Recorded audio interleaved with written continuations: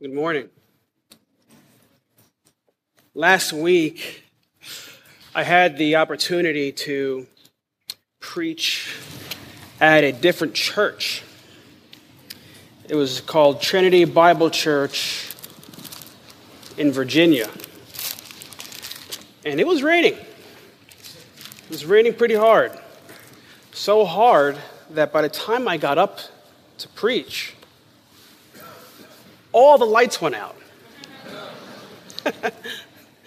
And so I was thinking to myself, oh, this is awkward. How in the world am I going to see what I'm, preaching to the congregation there? This is Pastor Paul Tessari. He's a graduate of the Master's Seminary. He asked me to preach there. And the Lord gave me just enough light from behind where I just took a step to the left, and I was addressing this side. This whole other side was just completely in the dark. But I pray that the lights won't go out here this morning. As Pastor Leek is away right now, I had the opportunity to go through part 2 of a message that I preached several months back. We looked together at John chapter 1, verses 6 through 9. It was the total of all the verses was 13 verses. We went through chapter 1 through 5 during Christmas of last year. And then sometime after that, went through 6 through 8. And so now I am finishing to Doug Baldridge's Happiness. Lord willing, I'll be able to finish the last of these verses. And the title of this particular message, you look in the bulletin, it says God with us. I'm actually changing that because I think a better title is Jesus Christ, the light of all people. Jesus Christ, the light of all people. And the overarching theme of that message was titled that Christ may have the preeminence. That was the last sermon. And we were working through an outline based on verses 9 through 13, and the outline was the testament of light as seen through verses such as 6 through 9. And then the second part of the outline was the rejection of light as seen in verses 10 through 11. And the last part of the outline was the distributor of light in verses 12 through 13. And in verses 6 through 8, we glanced at Christ's forerunner, John the Baptist. And he came to testify about the light. And we understood that the apostle was very deliberate in pointing out the depreciation of John the Baptist's ministry and the increase of Christ's ministry. Because Jesus must have the preeminence. Because he's a light to all the people. All I'm doing up here is dispensing light. Not germane to me, but the light of what you are listening to in God's Word. I'm just a portable lamp. That's all I am. But Jesus is the light. I'm just giving to you what He gave to us in His Word. Well, we never did actually complete the outline, but instead we actually stopped at verse 8 of the first section of our outline of Christ being the testament of light. So for this morning, I am determined to finish the rest of the outline.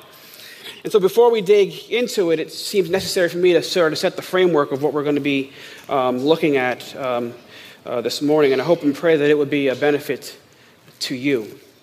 And so I want to start off by saying that our world that we live in is saturated by talking points.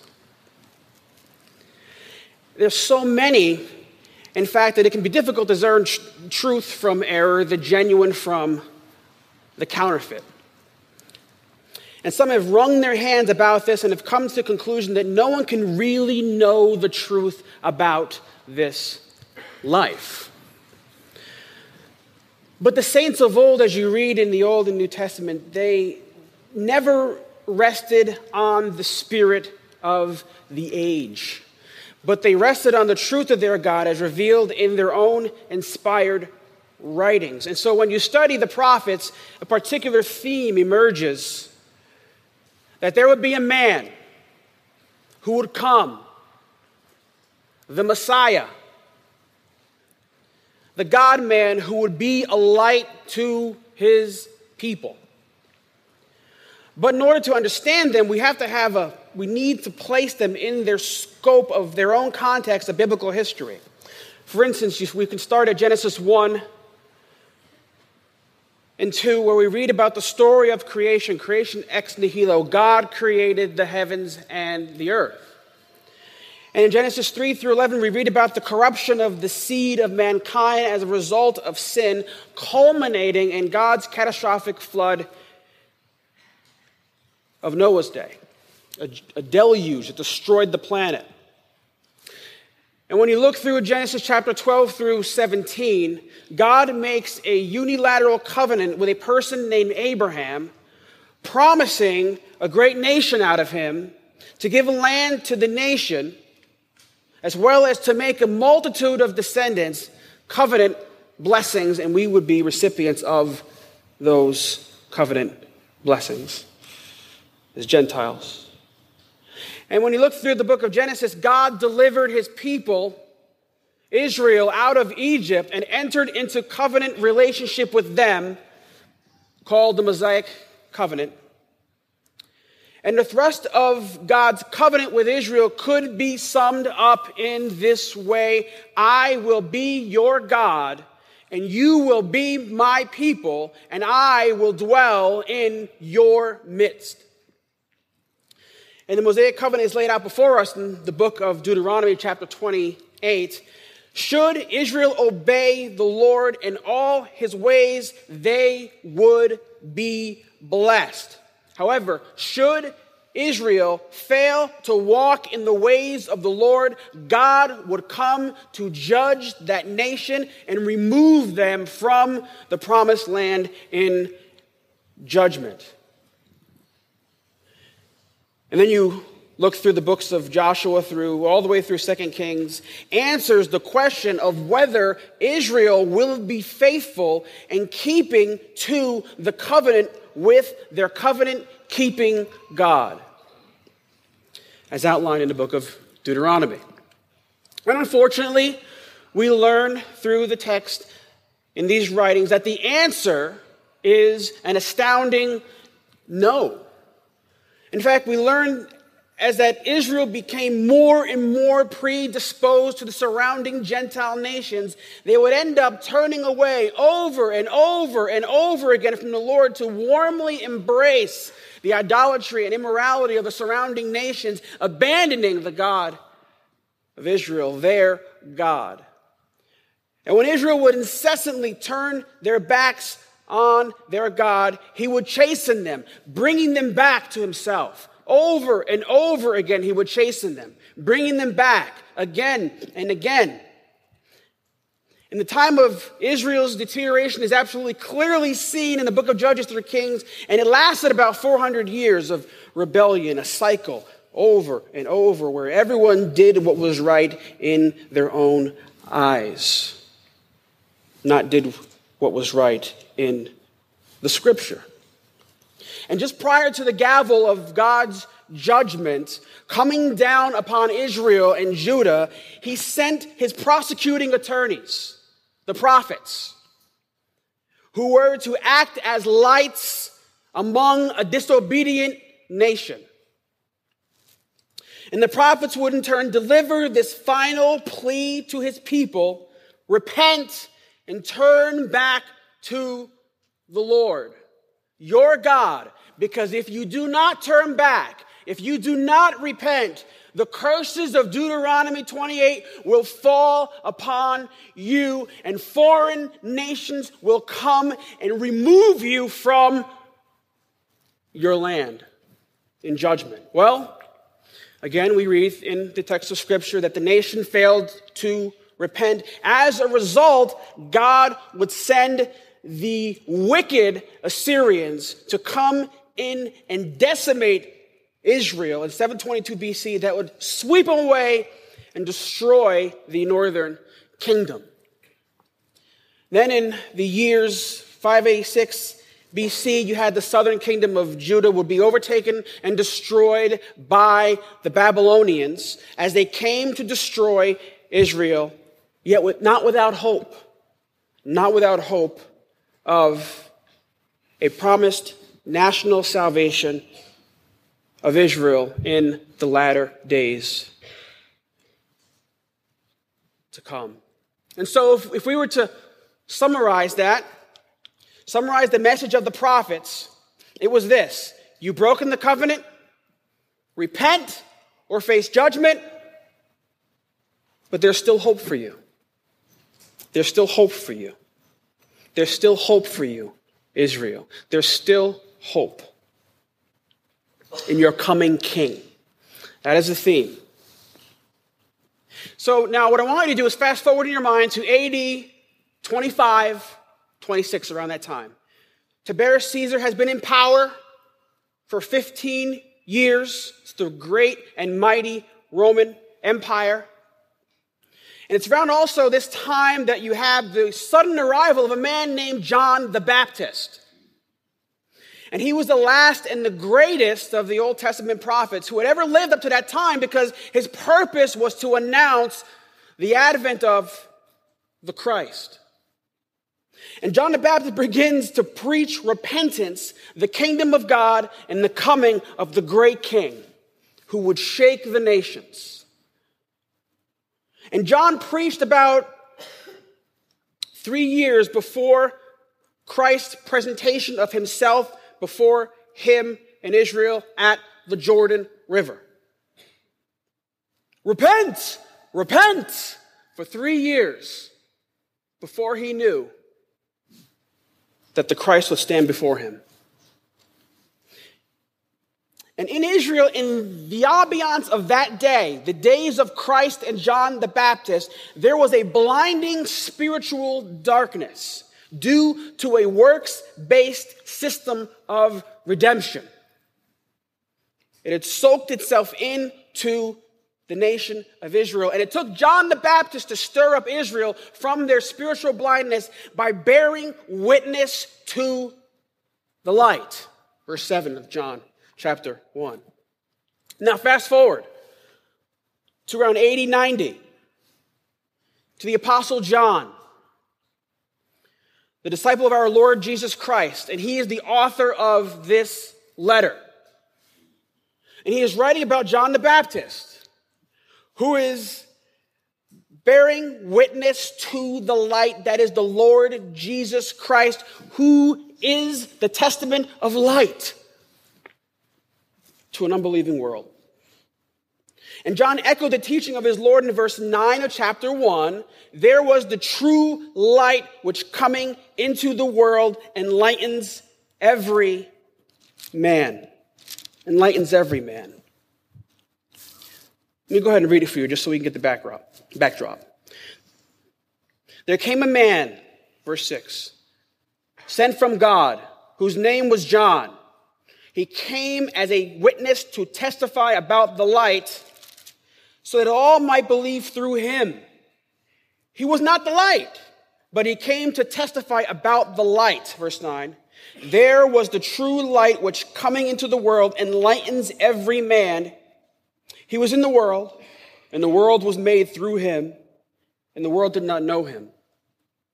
He came to his own, and those who were his own did not receive him. But as many as received him, to them he gave the right to become children of God, even those who believe in his name, who were born not of blood, nor of the will of the flesh, nor of the will of man, but of God. Verse 9, there was the true light which coming into the world enlightens every man. So what I want you to do is hang your thoughts for a moment and take notice of the two words that John makes reference to. True and light. Alethenos, in the Greek, it means true. And it refers to that which is real. It refers to that which is genuine. And then you have the other word regarding light. It's the Greek word photizo. And it refers to lighting up something, to expose. And so what's the application? You could say the application is Christ is the real deal. He's not a fake. He is the real light who has come to expose. He's come to bring to light. He's come to enlighten men, as opposed to disingenuous men who are unreal, who are fake, who do not expose or bring to light that which is true, that which is genuine. But they mask the truth in darkness. And many will run after these disingenuous lights, and they find themselves in eternal hellfire because they did not want to come to the true one who gives them the light, enlightenment that only Christ can give. It's a real, genuine light. Colossians 1 Corinthians 11, verses 13 to 15 says this. It says, for such men are false apostles, deceitful workers, disguising themselves as apostles of Christ. No wonder, for even Satan himself disguises himself as an angel of light. Therefore, it is not surprising if his servants also disguise themselves as servants of righteousness, whose end will be according to their deeds. Before verse 14 says, no wonder, for even Satan himself disguises himself as an angel of what? It's a disingenuous light. It's disingenuous. But Christ is the real deal. Jesus' entrance into human history was the most genuine and ultimate self-disclosure of God to man this world has ever seen. Sure, I mean, you look prior to the incarnation, you had smaller lambs, you had the prophets, who made careful searches, they made careful inquiries about a far greater exhibit of such a one as this testament of light that would come upon the earth that they had ever known. The message of the prophets carried was absolutely genuine. It was real. It was light. But it was only partial. It didn't show the total portrait. It wasn't the full disclosure. They were merely shadows, as Hebrews puts it. But the prophets saw in their own writings this testament of light, this one, and they believed in him. And they spoke of him. And they wrote about him. And as the Apostle Peter put it, they sought to know what person or time the Spirit of Christ within them was indicating as he predicted the sufferings of Christ and the glories to follow. 1 Peter chapter 1, verse 11. Who is this person? And when will he come? And John answers this question. He answers it throughout this epistle. He says, it is Christ who is the real deal. Because Christ must have the preeminence. He is the testament of light. I love what Ravi Zechariah said. Listen to what he said here. Jesus did not begin his mission by leaving more comfortable surroundings in order to gain enlightenment so that he would find the answer to life's mysteries. That was the origin of Buddhism. He did not come to give a certain group of people ethnic worth so that they too could have an identity as others around them did. Islam had its beginning for such reasons. He did not give any people a reason to boast of particular privilege because of the age of their culture or their perceived strength of their society's cohesion Virtually all pantheistic cultures pride themselves on how they have been in existence.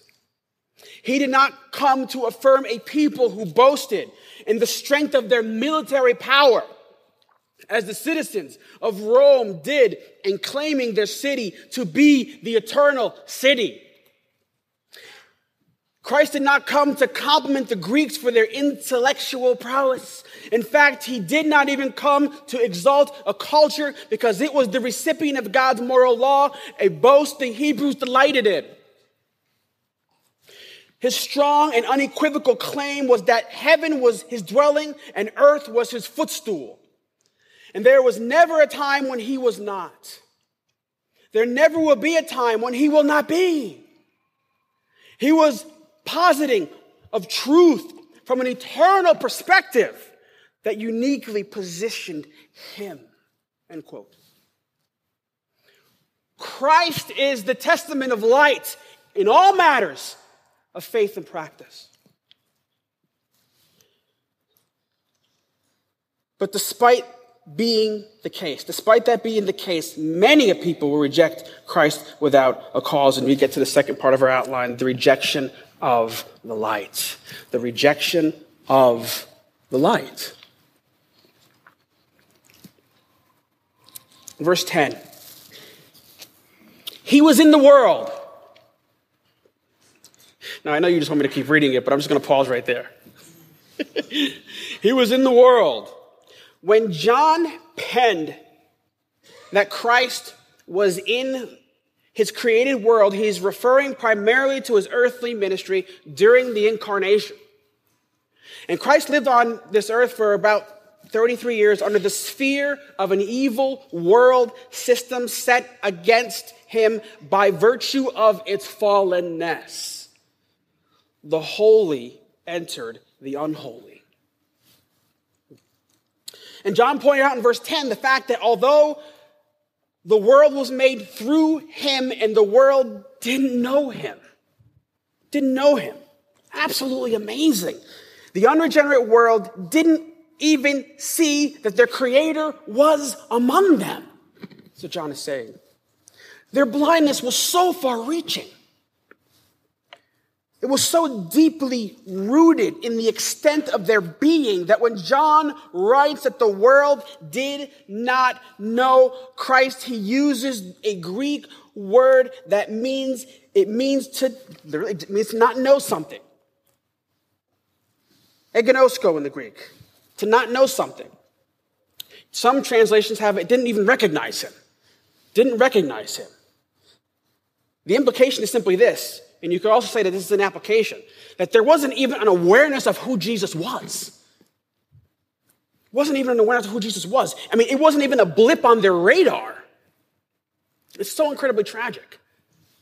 And the unbelieving world that we live in today still doesn't even know that their creator walked the earth. It's not even a blip in their radar. And those who are, I would say, you could say religious, who say they worship Christ, but their deeds are so far from him. It's as though he doesn't even exist. It's not even a blip in their radar. It's not even a blip in their radar. Is it a blip in your radar? Jesus said, "Why do you say to me, Lord, Lord, but you don't do the things that I say?" Is it a blip in your radar?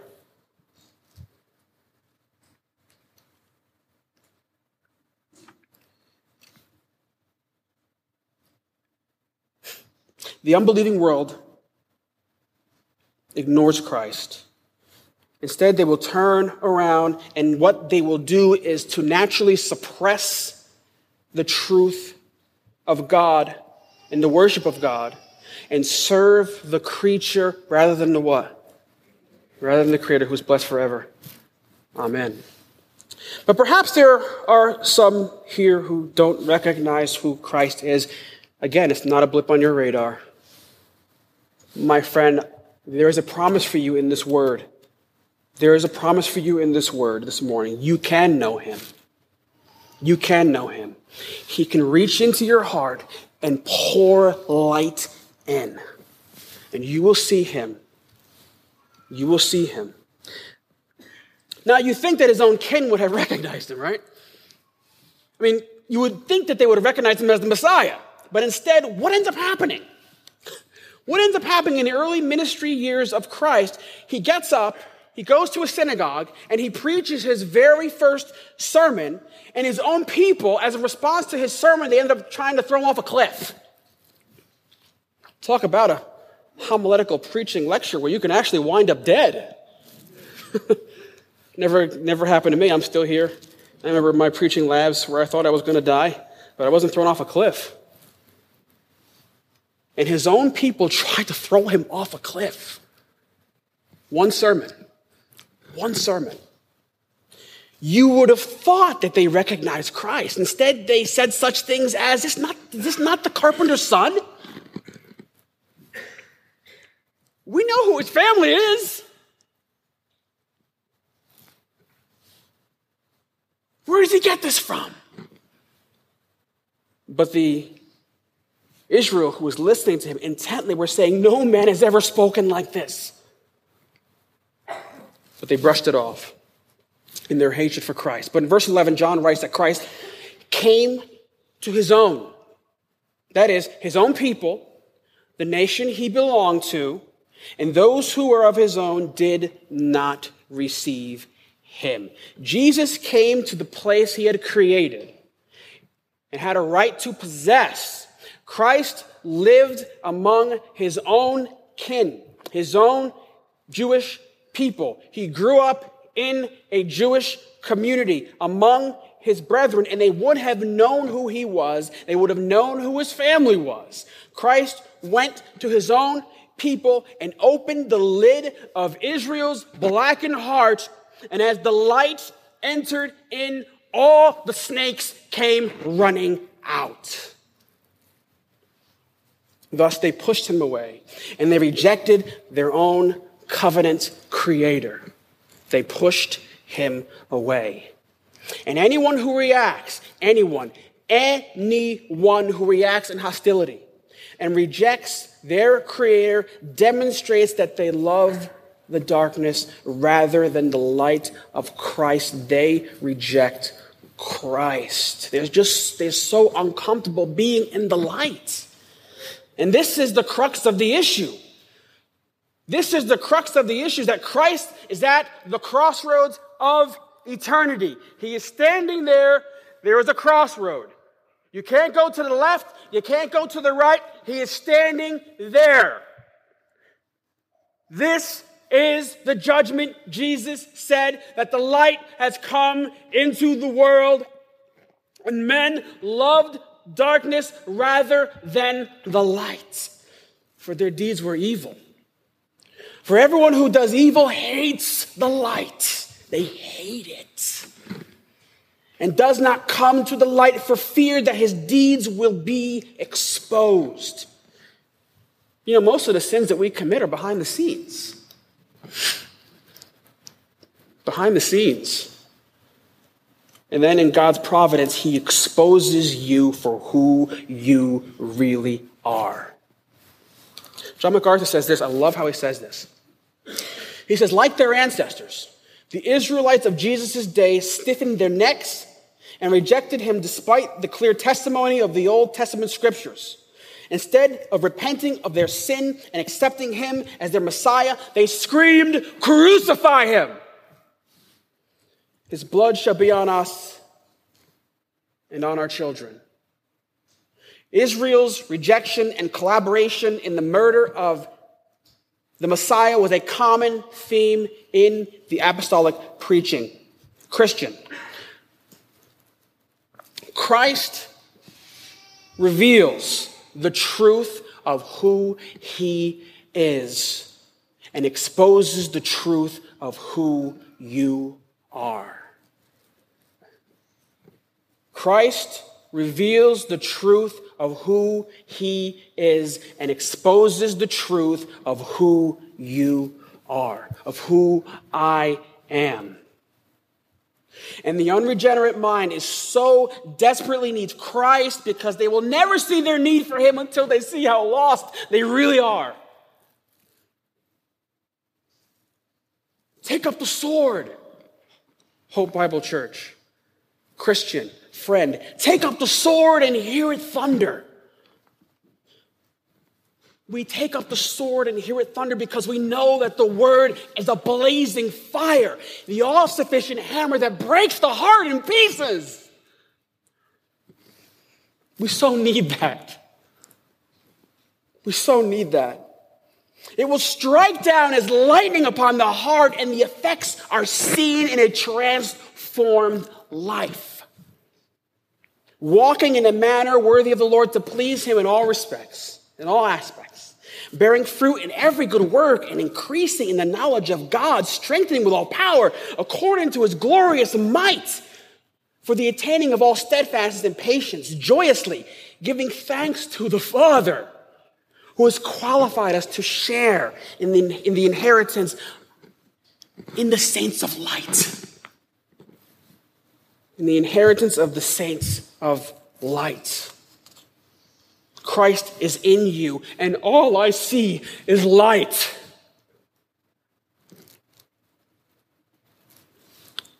But maybe not some of you.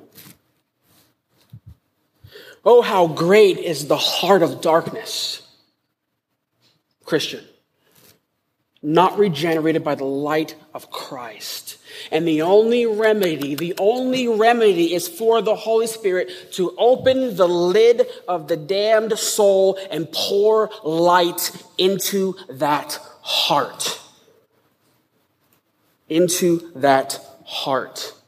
And this is what the Christian desperately needs as well. We need it too. Not in salvation, for we've already been granted to it, but a growing sanctification, germinating when it's watered by the daily intake of the Word of God. We grow in light and we get brighter and brighter and brighter. And the unbelieving world backs away, but some want to see it.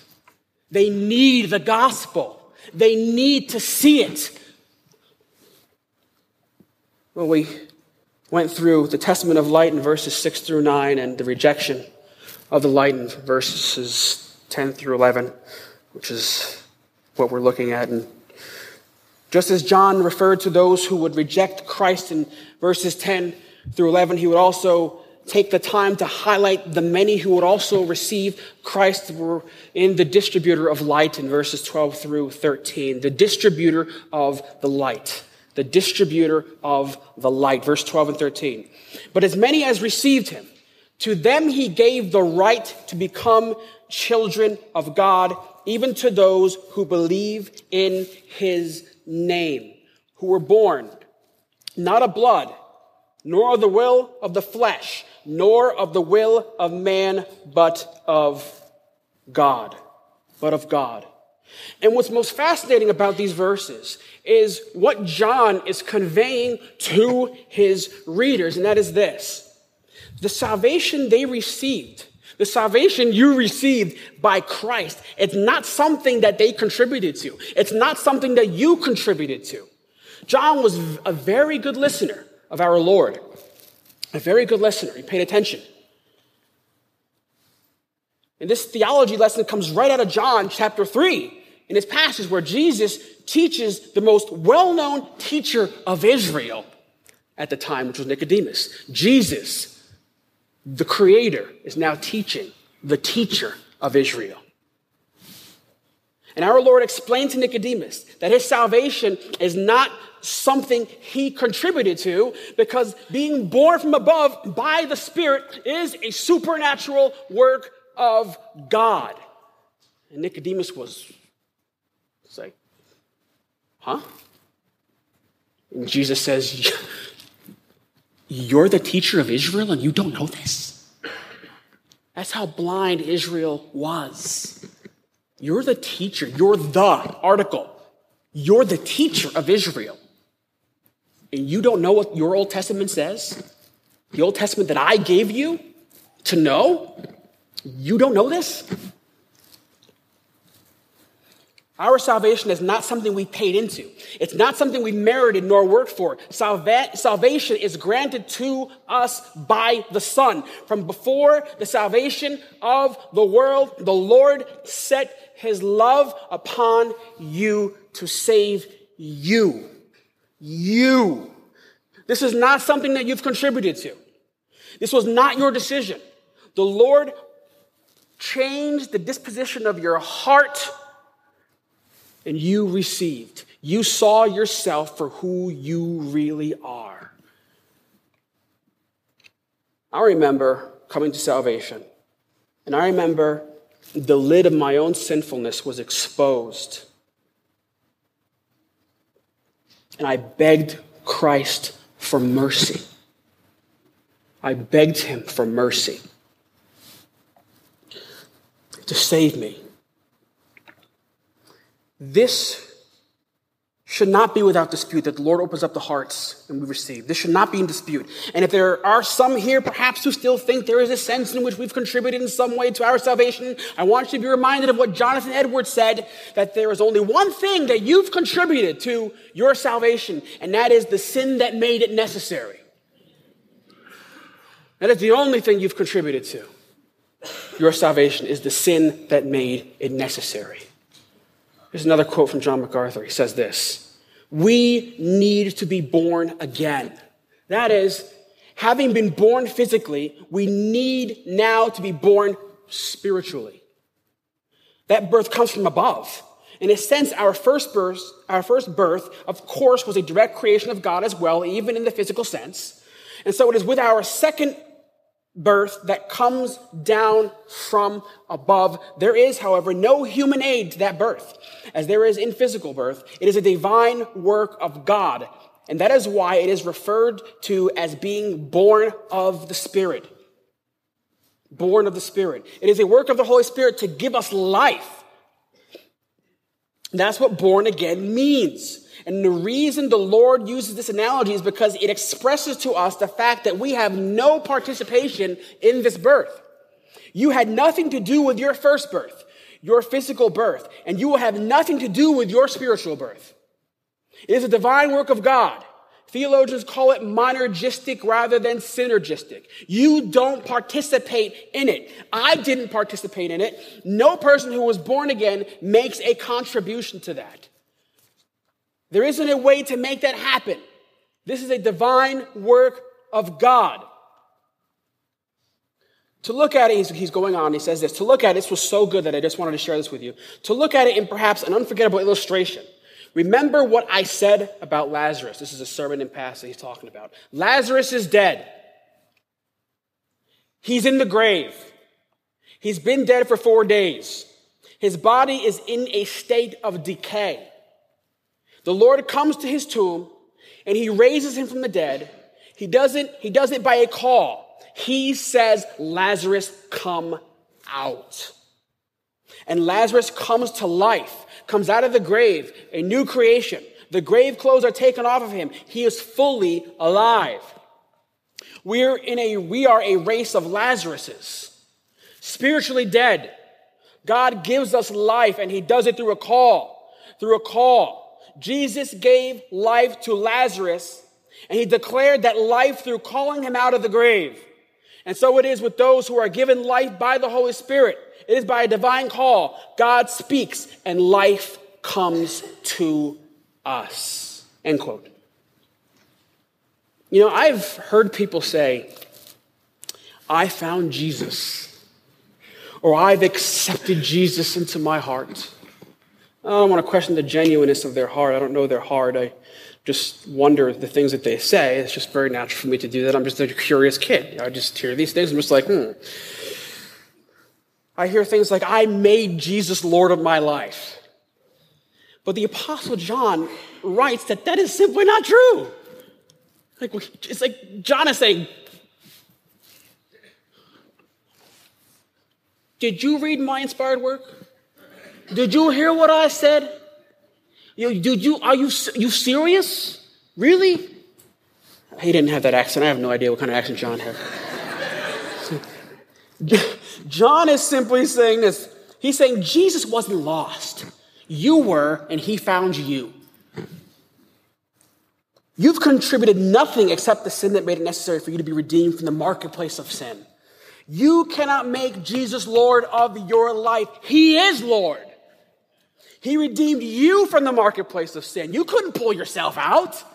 He redeemed you from the domain of darkness and into the place and kingdom of his Son. He raised you to spiritual life. He saved you by his grace, not your grace. What grace do you have?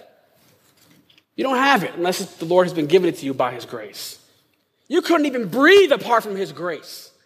You couldn't even drink a glass of orange juice apart from the ability for him to give you the ability to do what you do and work. You've contributed nothing. You've contributed nothing.